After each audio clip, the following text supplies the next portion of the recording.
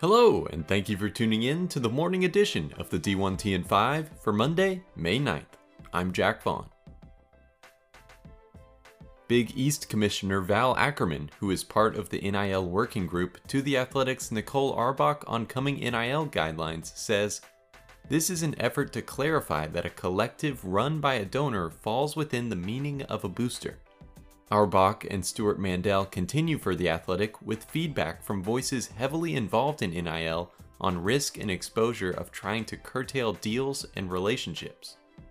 Notable lawyer Mike Caspino says, "The moment they try to interfere with one of my clients' deals, the next day is the moment they get hit with an antitrust lawsuit." Miami supporter and big NIL early mover John Ruiz says, "The biggest issue is that the schools should be able to participate in NIL. How can you be punished as a member school for the actions of those you can't really control?" Ohio State AD Gene Smith adds, "We could get sued, but for the betterment of the whole and all the student athletes we serve, we've got to take that risk." Further, Auerbach and Mandel indicate the NCAA Board of Directors will dictate which situations are to be reviewed by enforcement staff. CBS's Dennis Dodd points to sources that say new NIL legislation could be passed very soon. Dodd indicates the most likely penalty for boosters who have already stepped over the line is disassociation with the school, but if there is evidence the booster is working in unison with a member of the athletic department, more significant penalties are possible.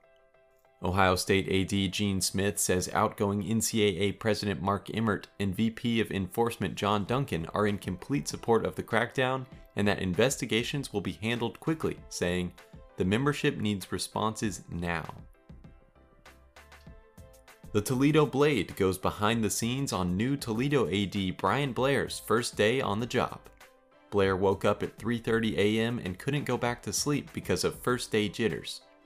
In his 32-minute speech to the Rockets staff, he let the group know his goal is for UT to be the best Group of 5 athletic department in the country. Up next is a 90-day listening and learning tour. Toledo President Gregory Postal on Blair says, "It was a combination of his background, his enthusiasm, and his level of preparedness that put him ahead of all the other candidates." Postal adds, "He has called everybody. I don't run into anybody in the community or on campus that hasn't received a call from Brian Blair." Western Kentucky AD Todd Stewart on macro issues for the industry says, "What I would say is the NCAA is the governing body of our sport, and they have some people there that are paid extremely well. We needed them to lead. We needed them to lead over the last 2 years, and they weren't able to do that. They weren't able to get us to a solution. We all kind of saw this coming, and nevertheless, we weren't able to avoid it." More, including WKU having the second most number of vendors on its local exchange in partnership with Influencer out of all Group of 5 departments, in the link in the D1 Ticker email. It didn't take long for recently exited Florida A&M AD Courtney Gaucher to find a new home, as he's Tulane's new Senior Associate AD for Facilities and Operations. Gaucher's role will include sport oversight of football and several Olympic sports. ESPN's Pete Thamel had the news first. Long Beach State AD Andy Fee sat down with Athletic Director U's Ty Brown to discuss the dynamics of having sport oversight, as well as how he communicates and trains his staff for their responsibilities as a sport administrator.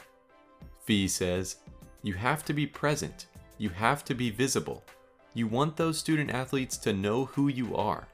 Some may not know by name, but they know. There's the athletic director, and it shows you care.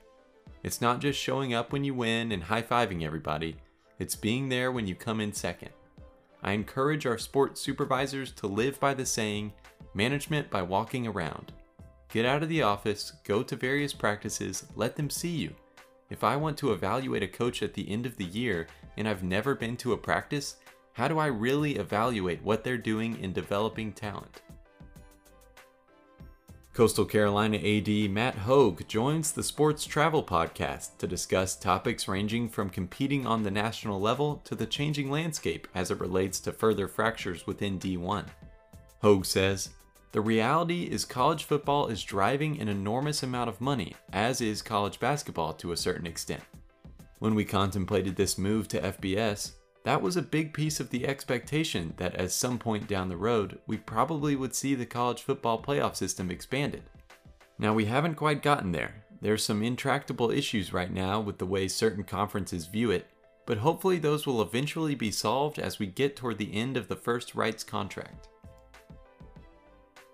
Thank you for tuning in to the morning edition of the D1TN5 for Monday, May 9th. I'm Jack Vaughn, and be sure to check in later this afternoon.